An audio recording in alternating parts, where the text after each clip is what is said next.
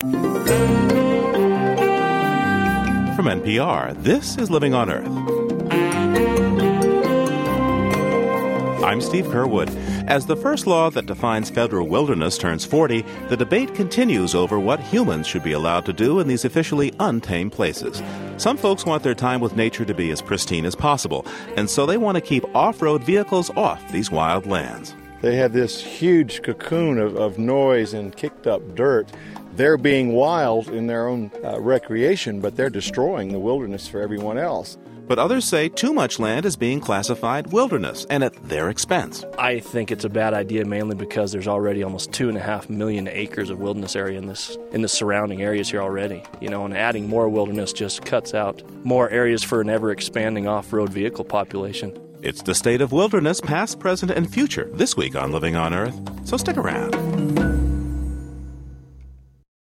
Support for Living on Earth comes from the National Science Foundation and Stonyfield Farm.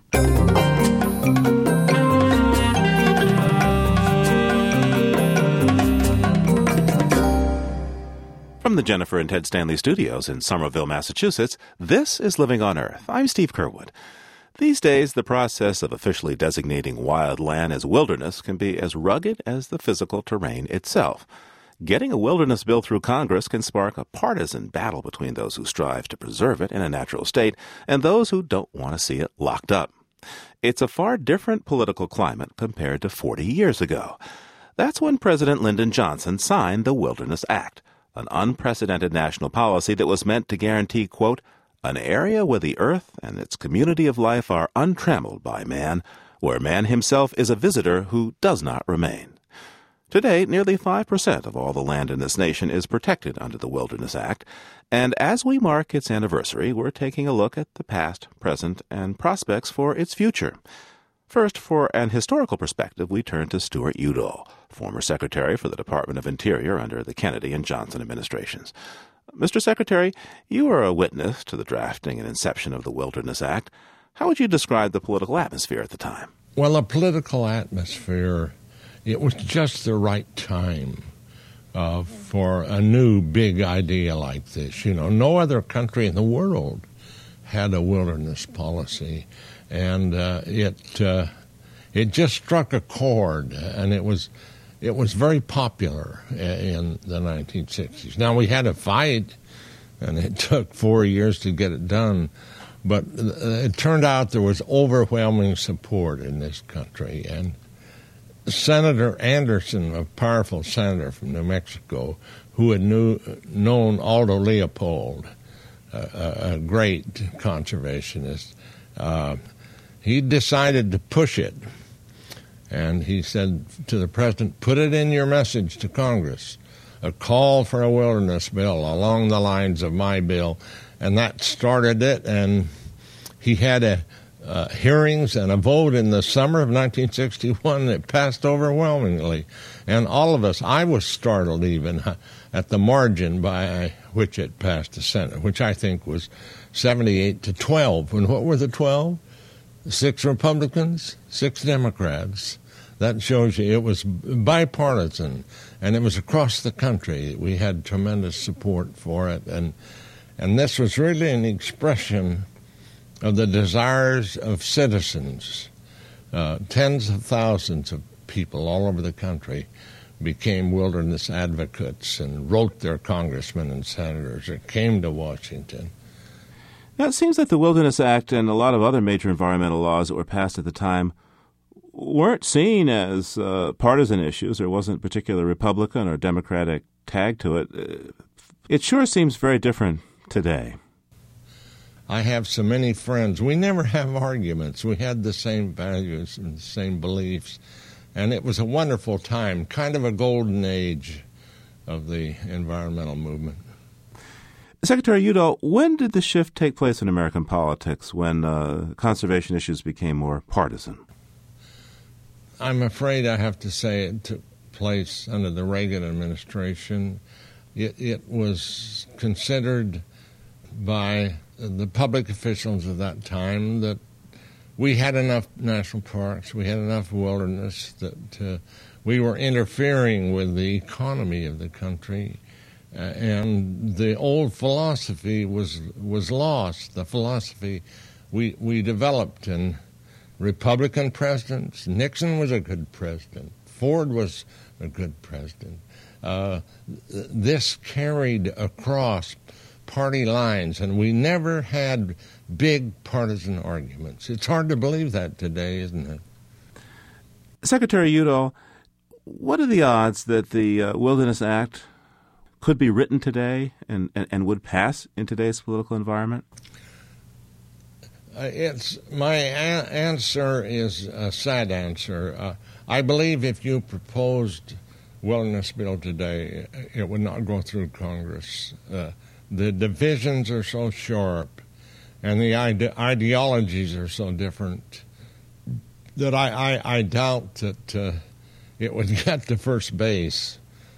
Now, the author of the Wilderness Act was a man by the name of Howard Sonnenheiser, who I believe had worked on it actually for several years before even the Kennedy administration came into office. Could you describe the man behind the Wilderness Act and what he was like in person? Well, Howard Sonnenheiser was a small-town boy over in the Allegheny Valley in Pennsylvania, and I describe him as a sweet, patient person, and we began to call him a saint because he had to face so many obstacles, and the congressman that was holding up the bill, a powerful congressman from Colorado, would come up with a new argument every week, it seemed at times, against the bill. And he would rewrite sections of the bill if he had to, make changes. And he was a very good strategist. And if you had met him, you wouldn't believe that because he was very quiet and very patient. He died 3 months before the bill passed. Never saw it become law. What is it about the language of the Wilderness Act that you find remarkable or stirring, looking back at it now? Well, the language of the Wilderness Act, which defines wilderness, and that it is to be protected for all time. And the act saying, in effect, you can go there, but leave it as it is, and leave your tracks, not anything else. That requires a discipline that I think this country needed then and needs now. Stuart Udall is former Secretary of the Interior under Presidents Kennedy and Johnson. Mr. Udall, thanks for taking this time with me today. Glad to be with you. The Wilderness Act gives Congress the power to declare wilderness areas and protect land from logging, mining, roads, and motorized transport. In this 40th anniversary year of the Wilderness Act, wilderness advocates hope Congress will grant that protection to about 1 million more acres in 3 states. But there is plenty of opposition on Capitol Hill as the clock runs out for this session of Congress. And Living on Earth's Jeff Young has our report. Congress is considering wilderness proposals from Nevada, New Mexico, and Washington, all with strong support from area citizens and lawmakers. Wilderness advocate Doug Scott says those are the crucial ingredients for protecting wild lands. This could be a great wilderness Congress, and in the 40th anniversary year of the Wilderness Act, that would be a fitting thing for the Congress to do. These are solid proposals, bipartisan, supported locally. That's the kind of wilderness protection that can pass. Scott lobbies for the Campaign for America's Wilderness and recently wrote a history of the Wilderness Act. He hears echoes of that history in the current wilderness debates. He was heartened to hear a bit of the old bipartisan spirit on wilderness when the Senate considered Nevada's wilderness proposal. It's the largest before Congress this session, with nearly 750,000 acres in the state's southeast. Both Nevada senators, Republican John Ensign and Democrat Harry Reid, support it. Reid says that support came through compromise on tough issues like water rights and underlying ideological differences. It's a very good bill because Senator Ensign and I are both unhappy with it. I think that's a good sign that the bill is good. A bill from Washington state would protect about 100,000 acres in the mountains northeast of Seattle as the Wild Sky Wilderness. The Republican-controlled Senate approved it, but it's a different story in the House. Are there any members who wish to make a very, very short statement about the bills which are part of this motion? Seeing none, I ask unanimous California Republican Richard Pombo, an outspoken critic of many environmental laws, chairs the House Resources Committee. Pombo did not like the Senate's idea for Washington's wild sky and worked to reduce its boundaries by 13,000 acres. Pombo says that land does not qualify as wilderness because it bears marks of old logging, such as roads and culverts. I believe wilderness is a very special status of protection that we have as a tool to protect land. It is not something that anyone ever imagined that we would be including roads and bridges and dams in developed areas and try to call them wilderness. Wilderness advocate Scott says he's heard that argument before. He says the answer lies in the carefully chosen words of the Wilderness Act's author. In its ideal definition, the Congress in the Wilderness Act says that a wilderness area is an area where the earth and its community of life are untrammeled by man. I didn't say untrampled. A trammel is a net. So the idea is that in these places, we draw a line around them and say, in there, as best we can, we're going to restrain ourselves. And we're going to let the forces of nature shape what happens. Scott says the act focuses on what the land could become. And he says Congress has approved many wilderness areas on scarred land. There's a record of precedents and interpretations going back to the debates on the Wilderness Act itself. We're utterly sure we're on solid ground here, and that those who are saying that no, this law has to be applied in a more narrow-minded way are simply wrong. Wrong or right, Congressman Pombo is still chairman of the Resources Committee. He pulled the Wild Sky proposal, leaving it unlikely to pass this session. The committee approved Nevada's wilderness bill after Pombo removed 3 areas from its protection. A third bill also passed to protect some 11,000 acres of New Mexico as the Ojito Wilderness. Those bills now go to the House floor for a vote. But wilderness advocates say there's one more obstacle waiting at the other end of Pennsylvania Avenue. President Bush has signed only 4 wilderness bills in his term, protecting about 500,000 acres. That's the least of any president in 40 years, far less, for example, than the nearly 4 million acres protected by his father. Wilderness Society spokesperson Pete Rafel says the Bush administration also targeted for development places citizens wanted for wilderness by leasing those lands to oil and gas companies. I think the message has come through loud and clear from the top down. This administration really isn't interested in protecting more places forever wild. This is also, of course, election year, when conventional wisdom says politics make it even tougher to get things done in the Capitol. The wilderness advocate Doug Scott sees the election working in his favor. The 3 pending wilderness areas are all in battleground states in the presidential race, giving the president an opportunity to improve his environmental image. If the timing worked out so that before the election, President Bush were having a signing ceremony to add that area to the wilderness system, the wilderness movement will be there cheering. With just a few weeks left for action in Congress, it's unclear which wilderness bills, if any, might reach the president's desk. For Living on Earth, I'm Jeff Young in Washington.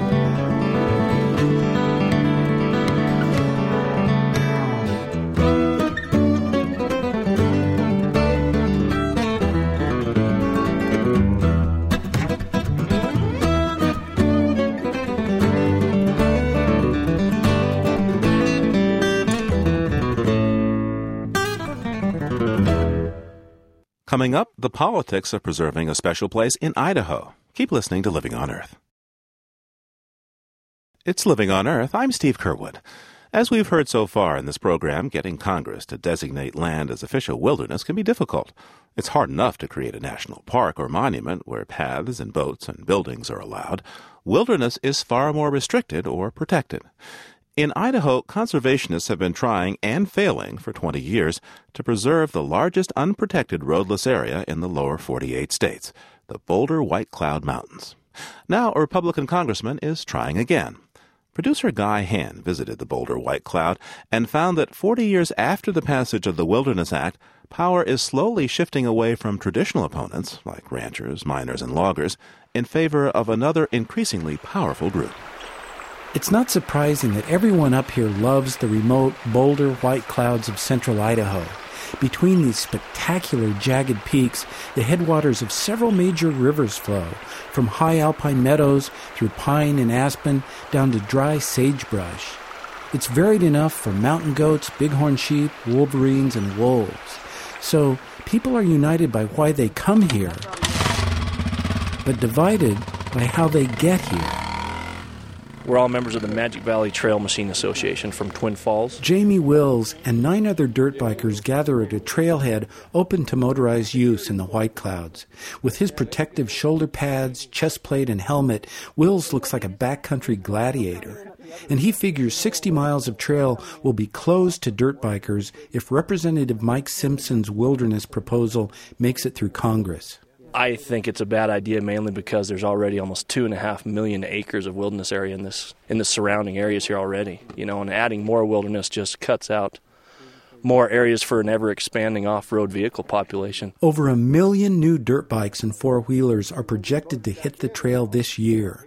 When Congress passed the Wilderness Act in 1964, excluding mechanized vehicles from wilderness areas, most legislators probably had never seen a snowmobile, never heard the words mountain bike or all-terrain vehicle, and never imagined their explosive growth. If the environmental groups are really interested in conservation, it's a bad idea to coalesce growing numbers of people into a smaller area. It's just not good land practice. Yeah, you're just closing it to certain user groups. Alan Moyle. What kind of America is that? I mean, that ain't America. Leave it open to everybody. Leave it open or close it off totally. Wilderness advocates feel they've compromised a lot.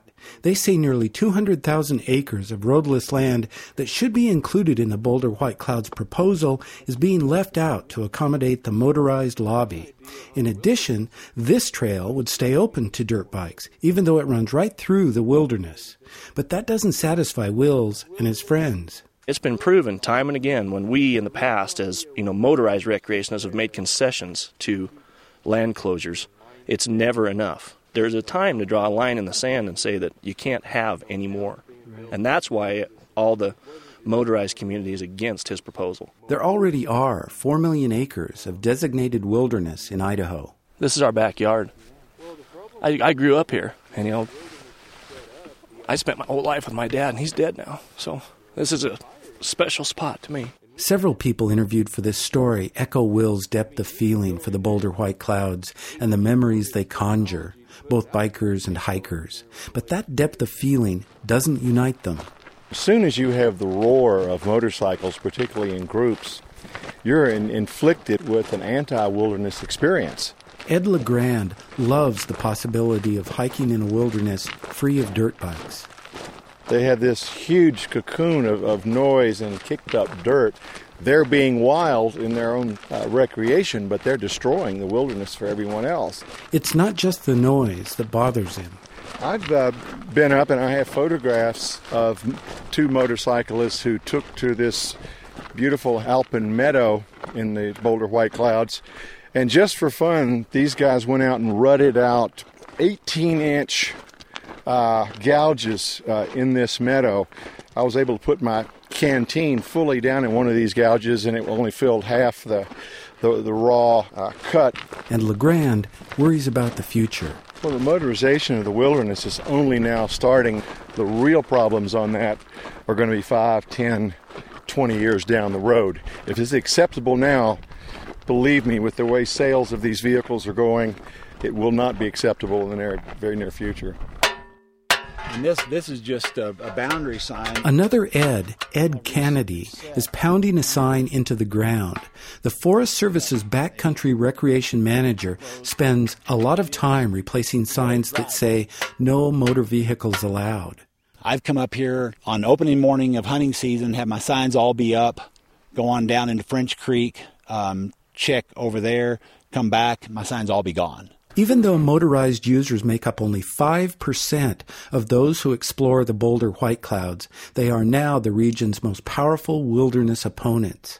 Lumber companies aren't interested in the area's low-value timber. Mining was banned in the 70s, and ranching is fading. So opposition is passing to dirt bikers, snowmobilers, and even mountain bikers. The International Mountain Bike Association is against the wilderness proposal because bicycles are also excluded from designated wilderness.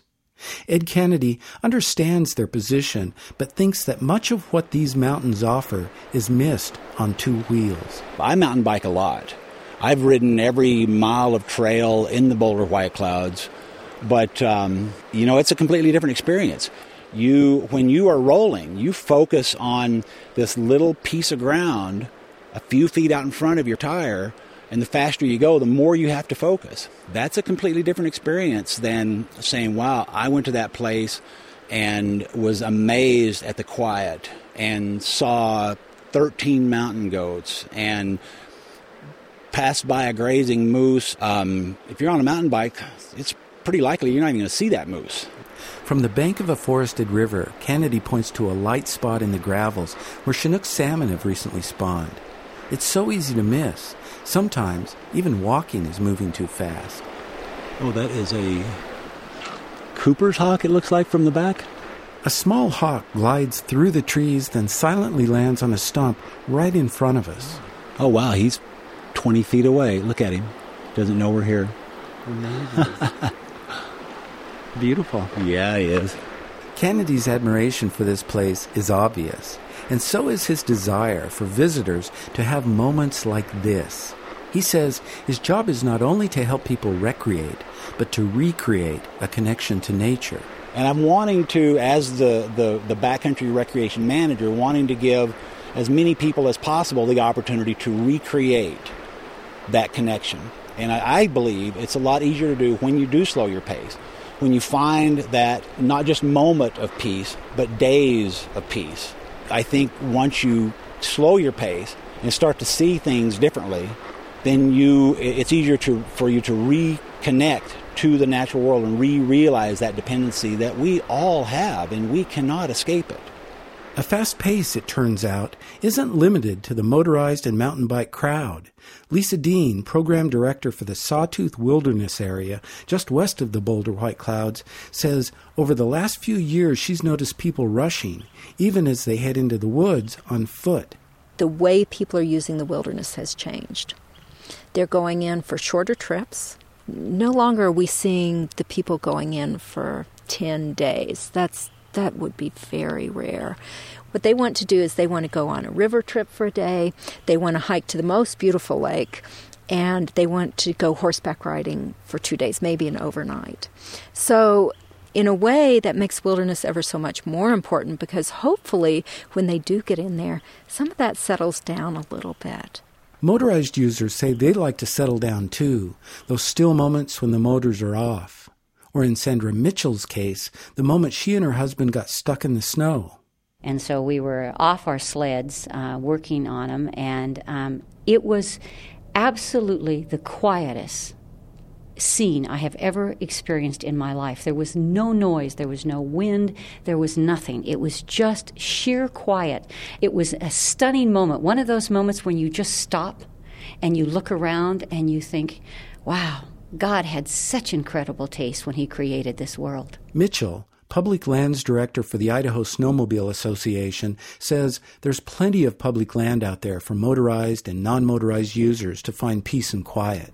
There is a place for snowmobiles, and if for folks who don't want to even have the opportunity to come in contact with the motor, we've set aside in Idaho 4 million acres of wilderness where they can go. How many symphonies are enough? You've heard that quote before. Again, Lisa Dean, Program Director for the Sawtooth Wilderness. Dean thinks it's a mistake to measure wilderness only in terms of recreation, ignoring its scientific and ecological value. Primarily, when the Wilderness Act was first in place, the areas that were designated were the classic rock and ice, they're called. They were incredible scenic areas, beautiful for the landscape, but ecologically not very diverse. And I think that that's something that in the past 20 years we've recognized, and an effort has been made to have more diversity within the wilderness preservation system. Dean says the Boulder White Clouds, with its unique range of high and low elevation, its varied habitat, its profusion of animals, has the kind of diversity the system needs ecologically.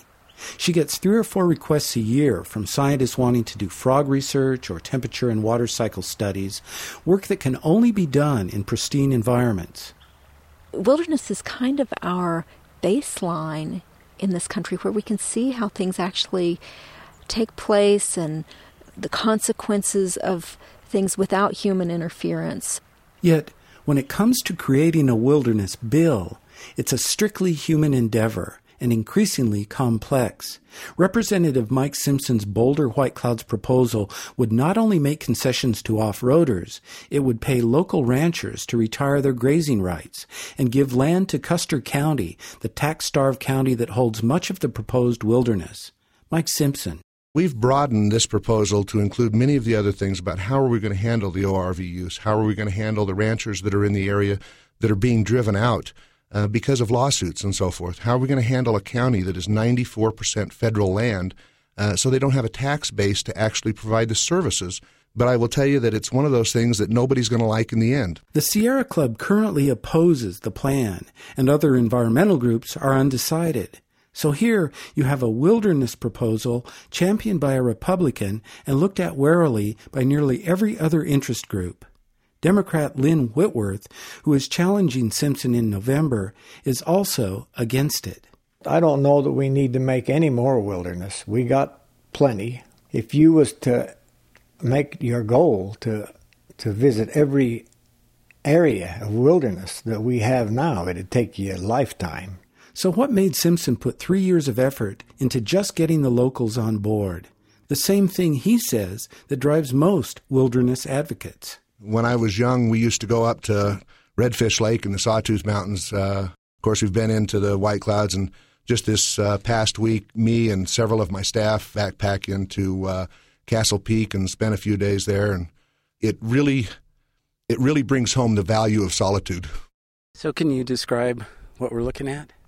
Oh, what we're looking at is one of the finest slices of country on earth, in my opinion. Recreation manager Ed Kennedy has taken me to one final place, up a steep, talus slope to an astounding vista, way above tree line and political compromise.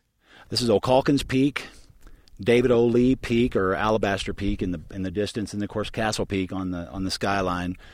These are the main White Cloud peaks. Surrounded by endless mountains and high above lakes that look like turquoise stones, it's hard to imagine that the future of the Boulder White Clouds could ultimately rest in Washington, D.C. If they could have their hearing right here, I think we would get a lot more favorable outcome for this place. There's a line in an old Eagles song that goes, "Oh, it seemed like a holy place protected by amazing grace." And to a large degree, that's what will protect this place, is amazing grace, the grace of the politicians who had the foresight in 1964 to pass the Wilderness Act, who had the foresight to say, these places are worth preserving in their current state. Now, that was amazingly thoughtful. It was incredible foresight. The passage of a wilderness bill is far from certain. Neither of Idaho's senators say yet that he supports it. In a recent poll, 61% of Idahoans do, but without the backing of the motorized lobby, mountain bike associations, and conservation groups, the fate of the Boulder White Cloud Mountains will remain, as it has for over 20 years, unresolved. For Living on Earth, I'm Guy Hand.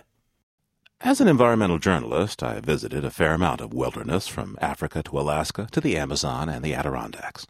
And while I now look forward to being in the wild, it wasn't always that way. Many years ago, before there even was a Wilderness Act, my family packed me off to what is called the Farm and Wilderness Camps in Vermont, to live in the woods for as much as a week at a time. I was not thrilled to trade in radio, television, cars, baseball, bathrooms, and ice cream for a heavy pack filled with rations and survival gear. Nor did I appreciate the soaking downpour and a bloodthirsty swarm of mosquitoes on my first day on the trail. My body was worn out, so sleep came easy that first night.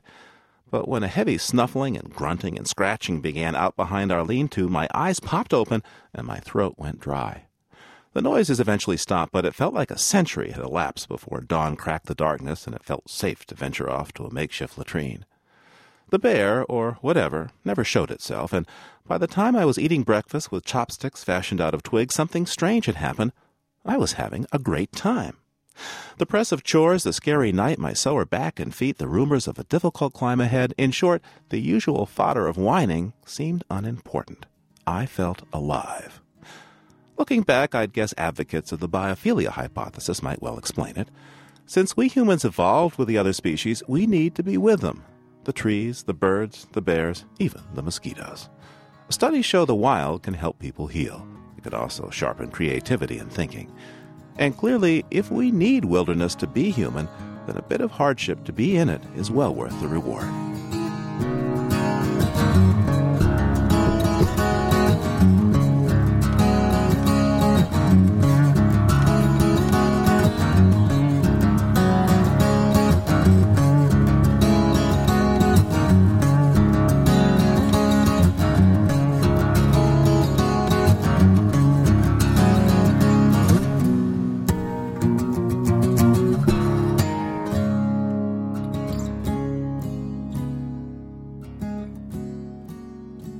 Just ahead, why we are where we eat. First, this note on emerging science from Jennifer Chu. Man's best friend may also be his best doctor. That's what a team of British researchers discovered recently after it trained a group of dogs to sniff out evidence of bladder cancer in urine samples. Cancer cells are known to generate volatile organic compounds that can be released into the air through breath, sweat, and other biological functions. The scientists figured these compounds might give off specific odors, strong enough to be detected by dogs whose sense of smell is many times greater than humans. Over 7 months, they trained 6 dogs to pick out the specific odor produced by bladder cancer. The dogs were then put through a series of tests to see if they could distinguish the urine of bladder cancer patients from 6 other samples taken from healthy people and patients suffering other urinary complications. In a study published in the current issue of the British Medical Journal, the canine diagnosticians reportedly picked out the samples from cancer patients 41% of the time. That's more than double the probability of a random choice. In one case, the dogs repeatedly chose a sample from a participant who had originally been screened as healthy. Later testing, however, showed the participant did in fact have an early stage of cancer in his right kidney. That's this week's Note on Emerging Science. I'm Jennifer Chu. And you're listening to NPR's Living on Earth. Support for NPR comes from NPR stations and Ford, presenting the Escape Hybrid, whose full hybrid technology allows it to run on gas or electric power. Full hybrid technology details at FordVehicles.com. The Noyce Foundation, dedicated to improving math and science instruction from kindergarten through grade 12. The Annenberg Fund for Excellence in Communications and Education, and the Kellogg Foundation, helping people help themselves by investing in individuals, their families, and their communities. On the web at wkkf.org. This is NPR, National Public Radio. It's Living on Earth. I'm Steve Kerwood. Time now to hear from you, our listeners. A recent story about Republican Senator John McCain's stance on global warming drew a range of responses. Some of you praised the Arizona senator for being a leading advocate in Congress for action on climate change. What a coup, writes Alan Barlow, who hears us on KUOW in Seattle. Thanks for the interview with John McCain on my favorite subject, conservation. Now I want to email the senator and thank him, too. But other listeners were bothered by some of Senator McCain's comments. Carol Greenwood, who listens to Living on Earth over the Internet, took issue with John McCain's explanation for the League of Conservation Voters' score on his environmental record. His response was he was graded down because LCV factors in pro-life positions in its scoring, she writes. This certainly wasn't the only anti-LCV position McCain took, and so couldn't have been considered the cause of his so-called low score.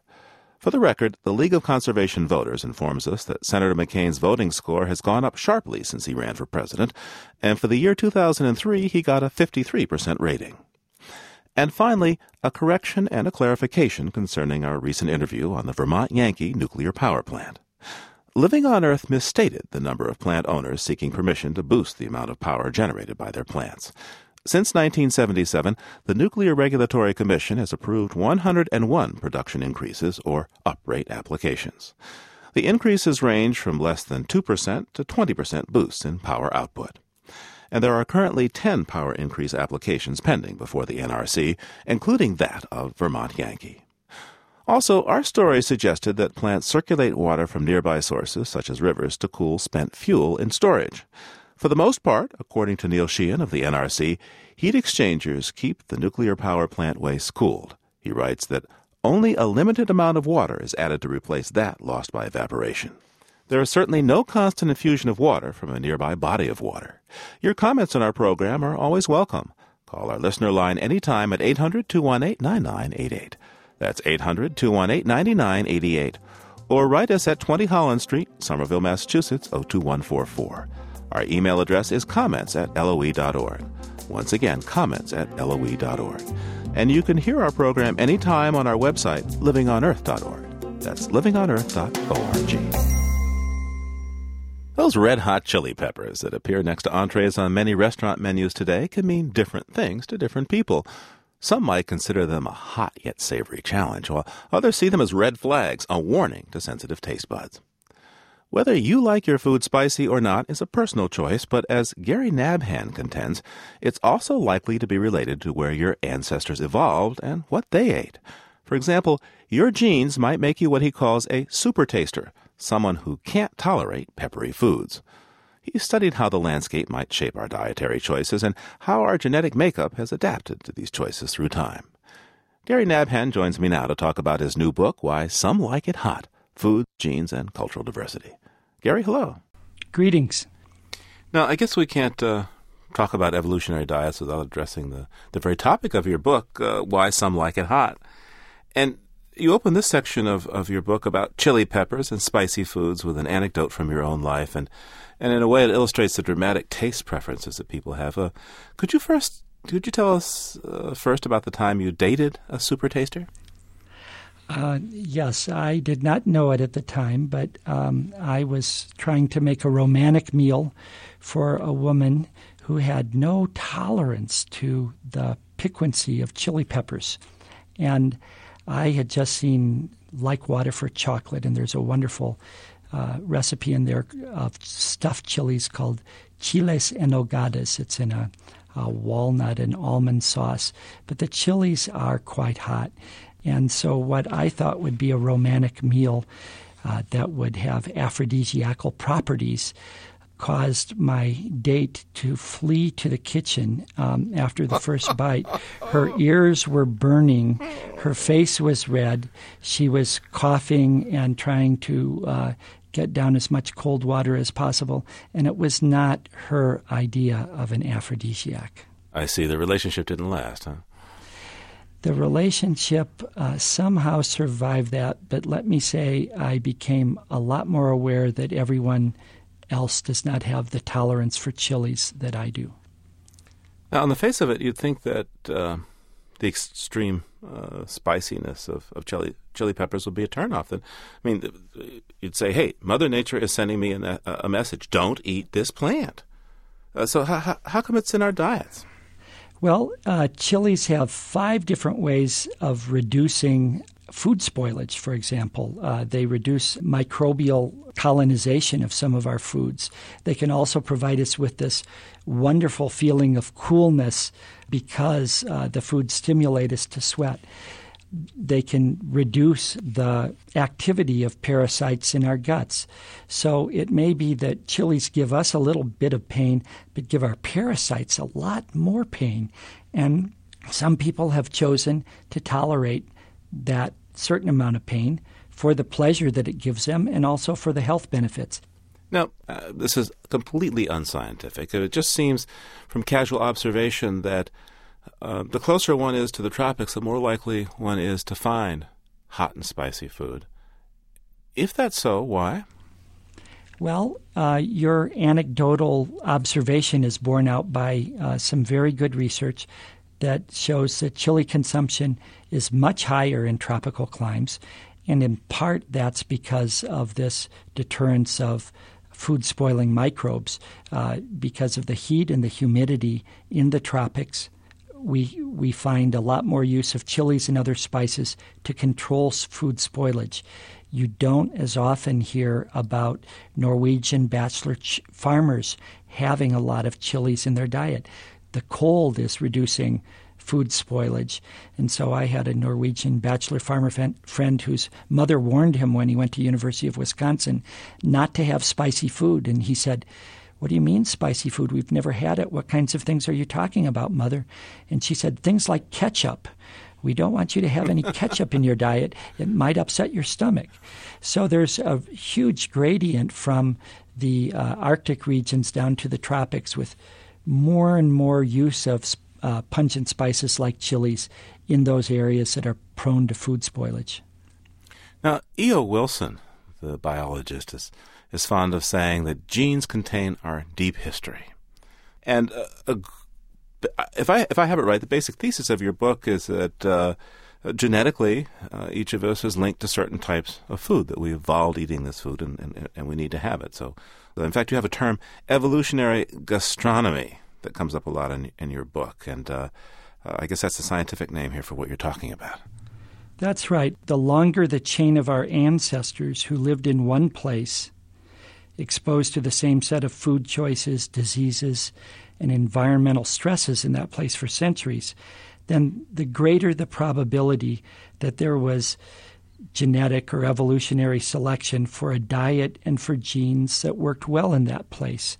And what we see today is that so many people have been displaced that something that worked well in their metabolism for centuries, these gene-food interactions with particular foods that had a restricted geographic distribution, the more that we have come out of contact with those foods, the more these interactions are expressed as genetic disorders rather than something that increases our fitness as human beings.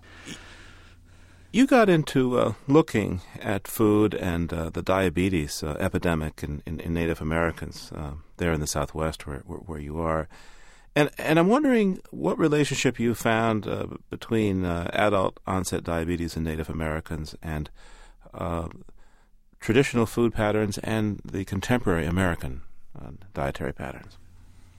Well, the remarkable thing, Steve, is that a half century ago, more Native American people in the desert Southwest where I live died of accidental snake bite than they died of the consequences of diabetes. And now it's a reverse. In some communities where I've lived and worked over the last 30 years, more than half the adults now suffer from adult onset diabetes. And we used to just think it was the introduction of fast foods that are high in fats and sugars. And yet what we didn't realize until recently is that the very foods that were in traditional desert diets and had been for centuries, if not millennia, were protective foods that chronically reduced blood sugar levels and improved insulin sensitivity and insulin activity, so that when those protective foods began to vanish from the diets of Native Americans in the Southwest around World War II, the rate of diabetes skyrocketed. It went up 25-fold in 3 decades, an astonishing thing.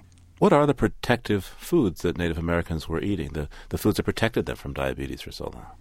Well, mesquite flour, ground mesquite beans, has been a major food in the Southwest for over 8,000 years. A little drought-adapted bean that looks like a navy bean called the tepary bean is also very good at reducing blood sugar levels and increasing insulin activity, as is acorns of all kinds and a number of other wild greens and small seeds like the desert chia seed. And fortunately, many of these foods are coming back into the marketplace.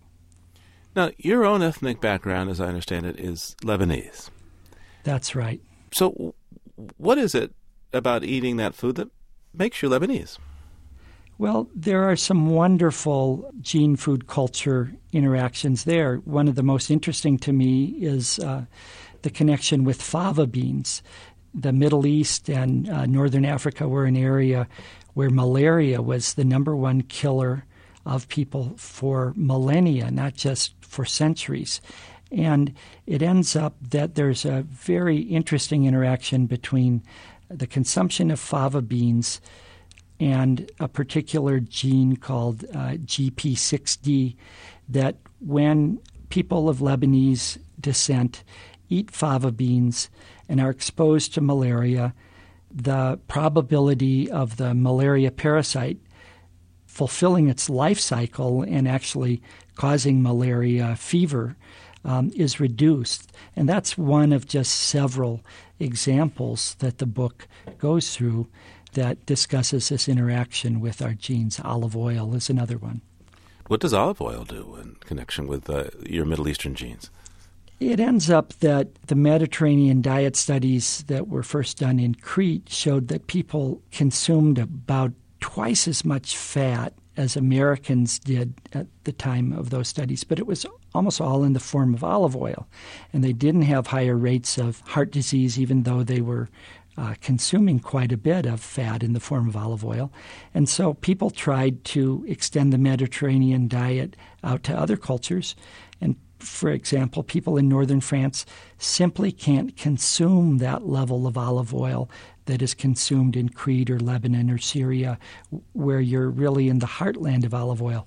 So even though there's great benefits of the Mediterranean diet to some extent for everyone, if we really tried to consume as much olive oil as the people in Crete or Lebanon do, most Americans would fall short of even being able to absorb that much olive oil without metabolic effects. Yeah, how much?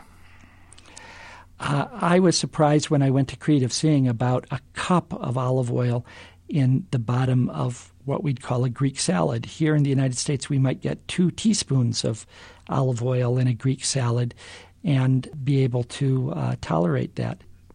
Where's the epicenter of this Cretan cuisine? It's this mountain village, right? It's a little town called Spili that was studied in the mountains of Crete from the 1940s on, and that the basis of most of our insights about the Mediterranean diet were derived from this little town of Spili.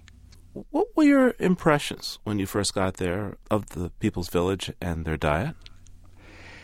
The wonderful thing about Spili is that you see 80 and 90-year-olds walking everywhere, carrying wild greens on their back, or they might be carrying a bucket full of snails that they've just harvested from a stream side.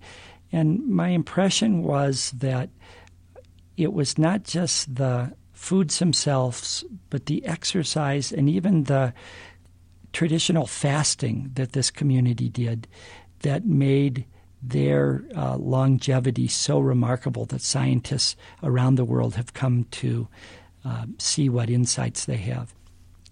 What do you do in the contemporary American family or household? You may have people from different kinds of ethnic backgrounds, different body types, and how should those kitchens operate? Well, I would say play to that diversity, experiment with what most people feel good eating through trial and error, paying attention to the roots of the various people at the table rather than ignoring those, rather than thinking that everyone at the table would do best on a Zen macrobiotic diet or on the Mediterranean diet. And it means making food part of our culture again, our collective culture of playing back those histories and learning about one another more rather than ignoring those differences. Gary Nabhan is author of Why Some Like It Hot, Food, Genes, and Cultural Diversity. Gary, thanks for taking this time today. Thank you. It's been a pleasure.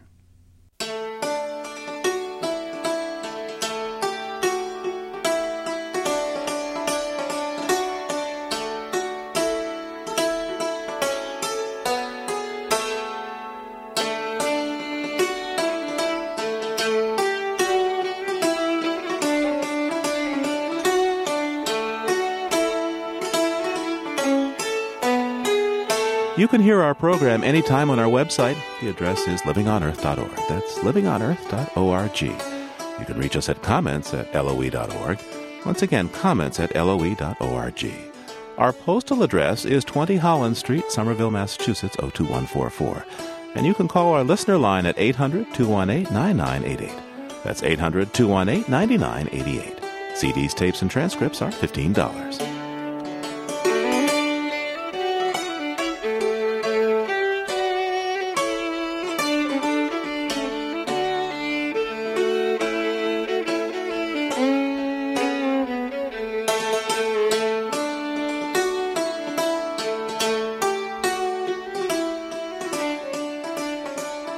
Next week on Living on Earth. As a budding astrophysicist, Neil Tyson used to go up to the roof of his Bronx apartment building to gaze at the night sky. Inevitably, someone would call the police to investigate, but the young Tyson had an instrument at the ready to bail him out of the tight spot every time. Yeah, you just show somebody Saturn through a telescope, they'd become a puppy. Bringing the universe down to Earth next time on Living on Earth. And remember, you can hear us anytime and get the stories behind the news by going to livingonearth.org. That's livingonearth.org.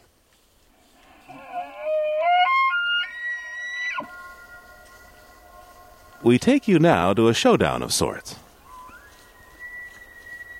Jonathan Storm recorded these two elk bugling across a high meadow in Yellowstone National Park, making their best show for females on a cool autumn evening.